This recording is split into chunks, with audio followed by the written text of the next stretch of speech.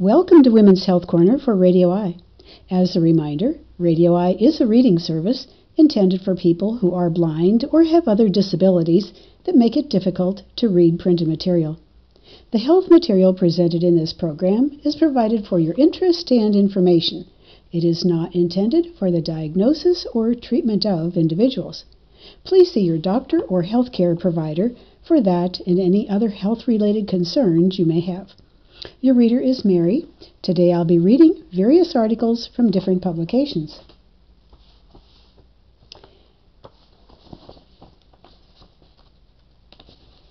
I'll begin reading from the Women's Health Advisor newsletter, published by Weill Cornell Medicine, Iris Cantor Women's Health Center. This issue is dated January 2023.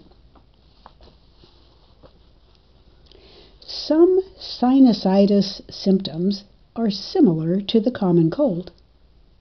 If a runny nose and congestion are accompanied by facial pain or pressure, headache, or fever, you might have a sinus infection. If you have a cold, you probably have a runny nose, congestion, and postnasal drip. But these symptoms might also be caused by a sinus infection. Your sinuses are air pockets that are lined with mucosal tissue. They help humidify, filter, and warm the air you breathe in, and they act as part of the immune system by clearing pathogens such as bacteria, says Abton Tabby, MD, an otolaryngologist at Weill Cornell Medicine. The sinuses are lined with microscopic hair-like cells called cilia, which help clear mucus from the sinus passages through small openings called outflow tracts. The sinuses also act as a cushion or buffer to help protect the skull and brain in the event of trauma to the face. Types of sinusitis. If your sinuses become infected, you have sinusitis. The medical term for this condition is rhinosinusitis. There are different types of sinusitis. The type determines the course of treatment. Symptoms of all types of sinusitis may include a runny nose, postnasal drip, congestion, blocked or stuffy nose, pain or pressure around the eyes, cheeks, nose, or forehead, headache, and fatigue. Other symptoms include cough, fever, a feeling of pressure in the ears, and a decreased sense of smell. Acute bacterial rhinosinusitis is of limited duration. It most often occurs as a complication of a viral upper respiratory tract infection, such as the common cold. The average person has 2 to 3 episodes of viral upper respiratory tract infections per year. A small percentage of these infections develop into bacterial sinusitis events, explains Dr. Tabby. Another type is recurrent acute sinusitis, having 4 or more bacterial infections in a 12-month period with complete resolution between episodes. Chronic sinusitis. A person who has chronic sinusitis has persistent symptoms continually for 3 months or longer. A hallmark of chronic sinusitis is inflammation of the nasal and sinus passages. Contributing factors may include allergies, poor immune function, the presence of polyps, non-cancerous growths, and narrow sinus cavities. Chronic sinusitis produces a self-perpetuating cycle of tissue injury and sinus dysfunction, which leads to further tissue inflammation and a more hospitable environment for pathogenic bacteria, explains Dr. Tabby. Viral or bacterial? Most episodes of acute sinusitis are caused by a virus, but some are caused by bacteria. A person with a viral infection generally recovers within a week. The tip-off to a bacterial infection is that symptoms persist for up to 2 weeks, says Dr. Tabby. Another sign of bacterial infection is the double peak phenomenon, in which symptoms improve after about a week and then become worse again. Bacterial infections are treated with antibiotics and nasal steroid sprays. For viral infections, stay hydrated by drinking plenty of fluids and get adequate rest. Over-the-counter medications can be taken to manage symptoms, but antibiotics are not needed. Antibiotics work on bacteria, but not on viruses. Most people who have acute sinus infections are treated by their primary care physician. However, if your condition is persistent or recurrent, Dr. Tebbe recommends seeing an otolaryngologist, an ear, nose, and throat doctor. Surgical treatment. If chronic sinusitis can't be controlled with medication, minimally invasive surgery may be needed. Surgery for sinusitis has few risks, but it can result in significant improvement in the condition and the patient's quality of life, says Dr. Tebbe. The most common surgery involves widening of the natural sinus outflow tracts and clearance of any obstructed bone and soft tissues. The procedure does not require any incisions. Another technique, balloon dilation, involves inserting and inflating a balloon catheter that expands the natural outflow tracts. If you have recurrent episodes of sinusitis, or you have had symptoms for more than 3 months, see a doctor. Many patients with chronic sinusitis have been sick for so long that they are often amazed at how good they feel after receiving treatment, explains Dr. Tebbe. As well as getting relief from their sinus symptoms, they often report more energy, a better mood, and improvement in virtually all aspects of their lives. What you can do to reduce your risk of sinusitis. Minimize contact with people who have a cold, the flu, or any other respiratory tract infection. Wash your hands frequently and thoroughly for at least 20 seconds with soap and water. If you can't wash your hands, use hand sanitizer that contains at least 60% alcohol.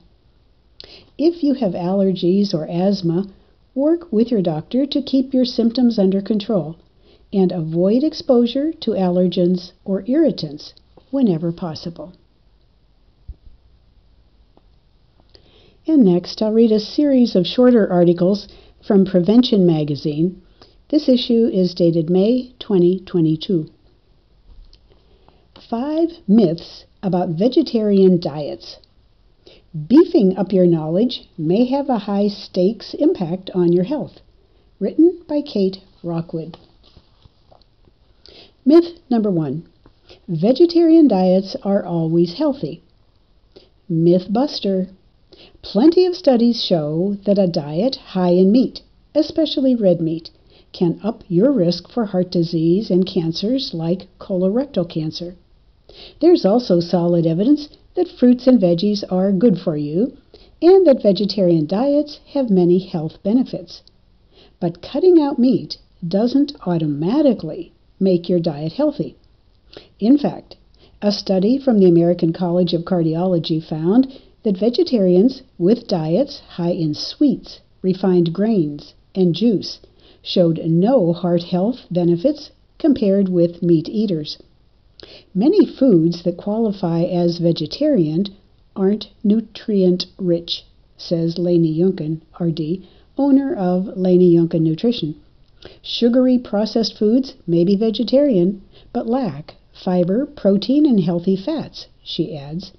Veg or no, aim to eat whole foods, including fruits, vegetables, lean proteins, good sources of calcium, and whole grains, and go easy on sodium, fat, and sugar, says Nissa Entrekin, RD, Associate Director of Healthy Foods Access at the Food Trust. Myth number 2. Veggie burgers are a much healthier choice than meat burgers. Mythbuster. It all comes down to the quality of the veggie burger. Many veggie burgers are highly processed and high in sodium, which can put you at risk for high blood pressure, heart attack, and stroke. Store-bought versions can contain a big chunk of your recommended daily total amount of salt. The solution: choose veggie burgers that are minimally processed and made of vegetables, a whole grain, and beans, Entrekin says, and look for ones low in sodium and high in protein. Even better, you can make your own, she says.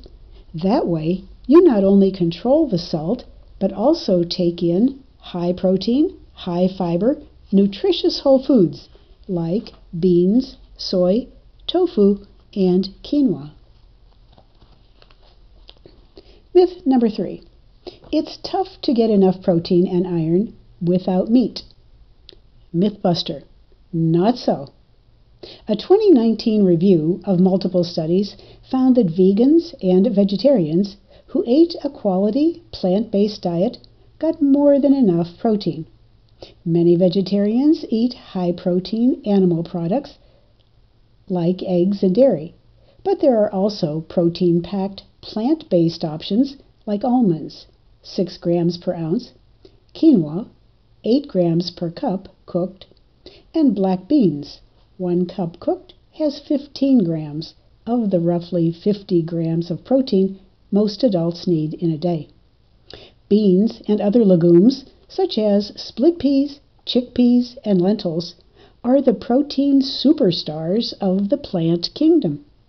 We should ideally enjoy them every day, says Michael Greger, MD, a founding member and fellow of the American College of Lifestyle Medicine. Iron is slightly trickier to get on a vegetarian diet, so be sure to combine iron-rich plant foods like beans, lentils, nuts, and spinach with something high in vitamin C, such as citrus fruits, broccoli, chard, strawberries, or bell peppers for better iron absorption. Myth number 4.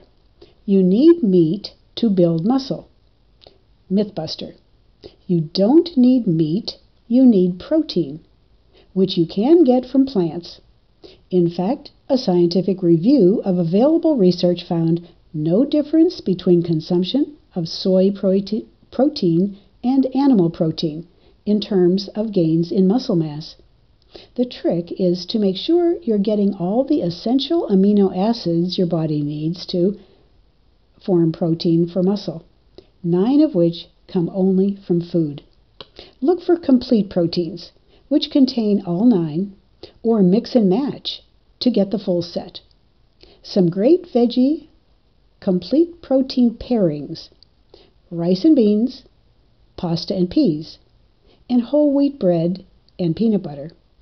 Complete proteins are also present in eggs, dairy, edamame, tofu, quinoa, chia seeds, and buckwheat, Entrekin says. Myth number 5. Going vegetarian is healthy only for you. Mythbuster. It's bigger than that. Not eating meat, or eating less of it, is good for the planet. A study in the journal Scientific Reports found that if every American ate 25% less meat, that would lower greenhouse gas emissions by about 1%. If everyone in the country went vegetarian, that would equal a reduction of about 5%. It might not sound like much, but every little bit helps. The issue is the methane and carbon dioxide cows emit. Cattle are the #1 agricultural source of greenhouse gases worldwide, says Grace Chen O'Neill, MD, an emergency and lifestyle medicine doctor and secretary of the Vegan Society of Hawaii. Other ways in which eating less meat helps. Raising fewer livestock reduces deforestation, says Peter Stevenson, Chief Policy Advisor for Compassion in World Farming. The demand for soy for livestock is huge. 77% of global soy is used for animal feed. and that has led to the expansion of farmland into forests and other habitats, he says.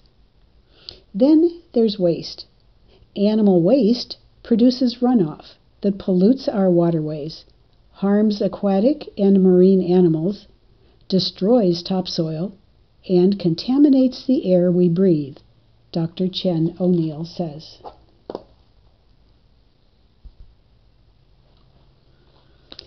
The next article is entitled, Meet Your Hands.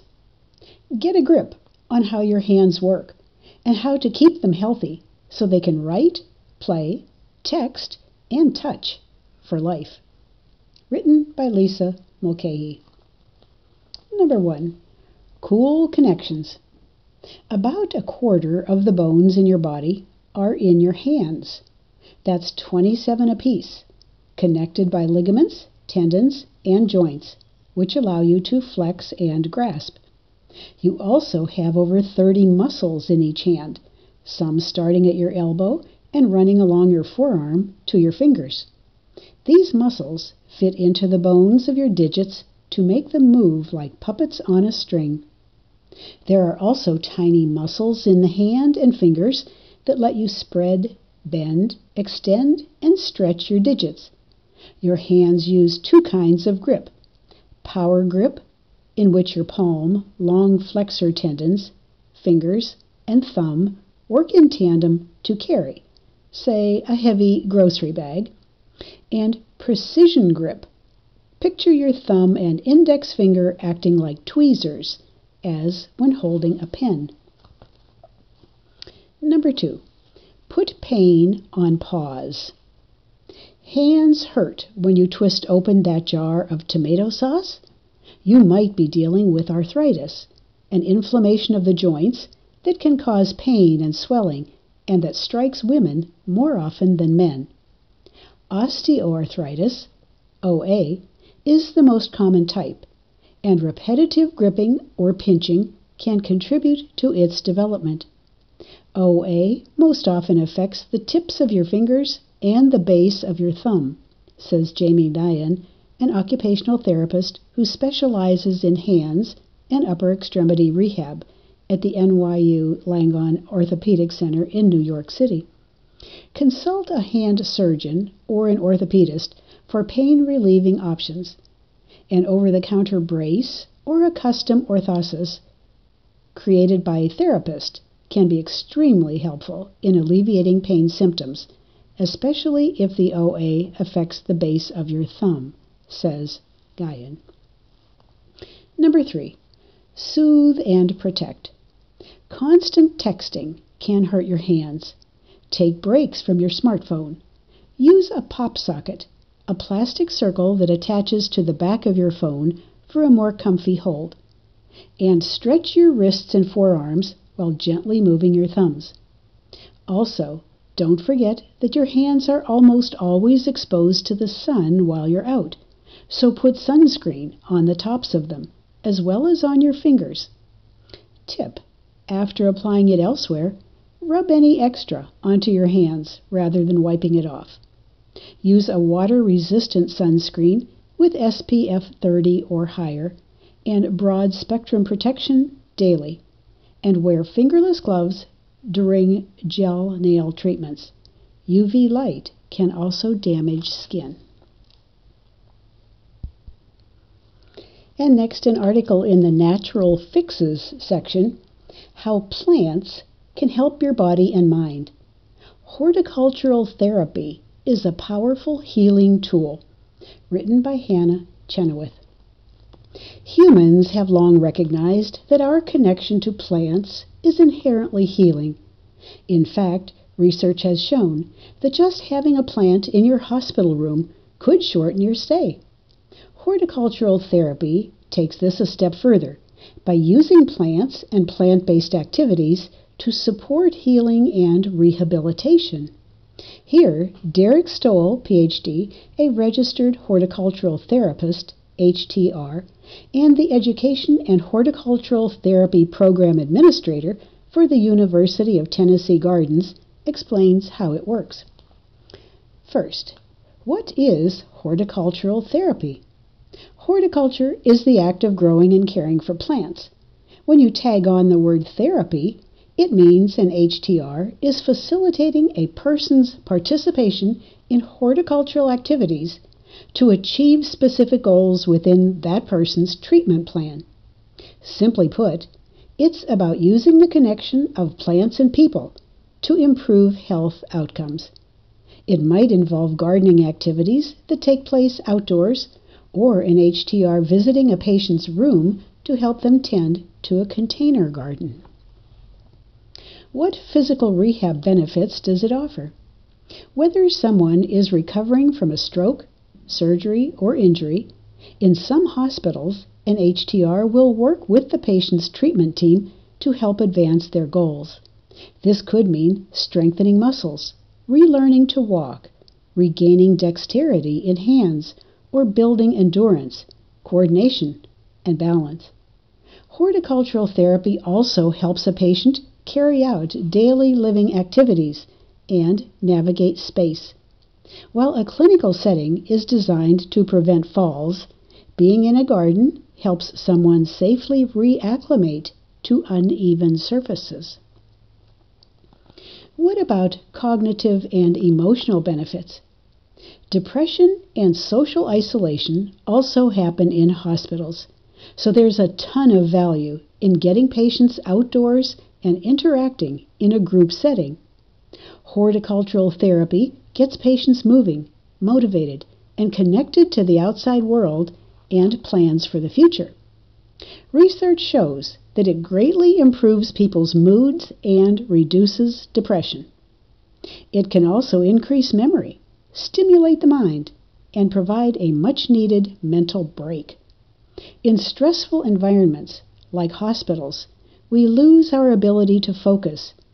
So being in a garden helps someone get in a better mental position to deal with more grueling and intense therapies. Is the therapy particularly helpful for certain people? While the focus has been on its benefits for rehabilitation and behavioral health, as well as for older adults living with dementia, interacting with plants can really help everyone improve their emotional, mental, and physical well-being. How can one reap the benefits outside of a hospital? When horticultural therapy takes place in a community setting rather than a clinical one, we call it therapeutic horticulture. The American Horticultural Therapy Association, of which I'm the president, has a list of regional and networking groups. The online address is ahta.org.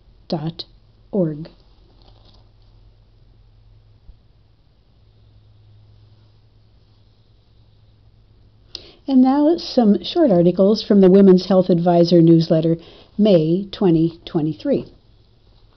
Question and answer. Question. My mother has hyperkyphosis.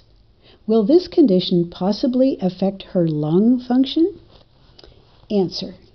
Yes.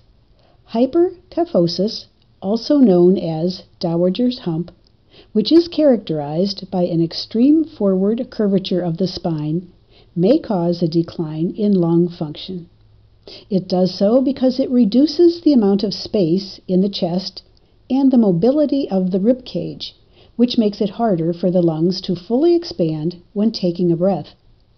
In one study, women with severe hyperkyphosis had a loss of lung function comparable to that associated with smoking up to 15 cigarettes per day. While there are no recognized guidelines for treating hyperkyphosis, your mother may be able to partially counter its effects by improving her posture and maintaining strength and flexibility in the muscles of her upper back and chest. This is actually a good strategy for all women whose risks of bone loss increase with advancing age. When standing, keep your head lined up over your shoulders and your shoulders lined up with your hips. When sitting, ensure you have enough support behind you to keep your back straight and avoid hunching forward. Poor posture is extremely common, so check your posture several times throughout the day. Pull your head up and shoulders back if you realize you are slouching. Women may also benefit from yoga or the Alexander technique, which focuses on achieving and maintaining balance and alignment from your head down.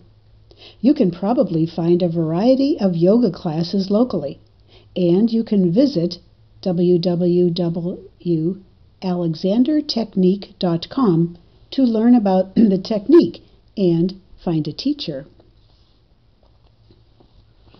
Question. I haven't had a regular period for almost 2 years, but I've experienced some light bleeding on and off for the past few months. Is this a possible sign of cancer? Do I need to see my gynecologist? Answer. Many women do report bleeding, typically light spotting, after menopause. Frequently, the bleeding is caused by a minor problem, such as inflammation of the vaginal lining or endometrium, the tissue that lines the uterus. Taking hormone replacement therapy also can cause bleeding, since the estrogen can trigger a normal menstrual cycle.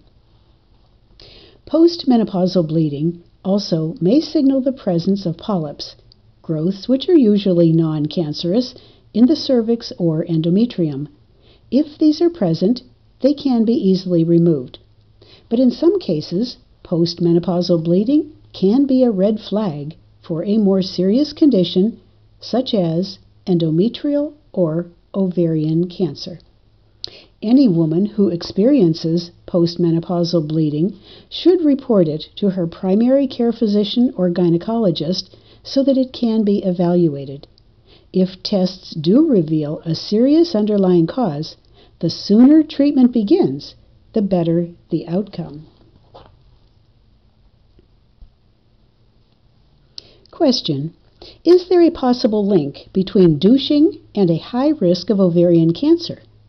Answer. Several years ago, researchers reported that women who douched had almost twice the risk of ovarian cancer as women who did not douche. However, the number of study participants with ovarian cancer and a history of douching was small, and the study did not account for some of the factors that influence ovarian cancer risk. That said, douching is not recommended since it flushes out normal bacteria that help keep the vagina healthy, and it increases the risk of infection. Instead, use plain unscented soap to wash the surrounding areas, but do not put soap in your vagina. The vagina cleans itself with natural secretions. If you have a persistent problem with vaginal odor, see your gynecologist to be evaluated for possible causes such as vaginosis, an infection caused by an overgrowth of certain types of bacteria. With that, we conclude the Women's Health Corner for today. Your reader has been Mary. If you have any questions, comments, or suggestions concerning this program, please call us in our Lexington studios at 859-422-6390. And now, please stay tuned to Radio I for the continuation of our local broadcast. Thank you for listening, and have a healthy and happy day.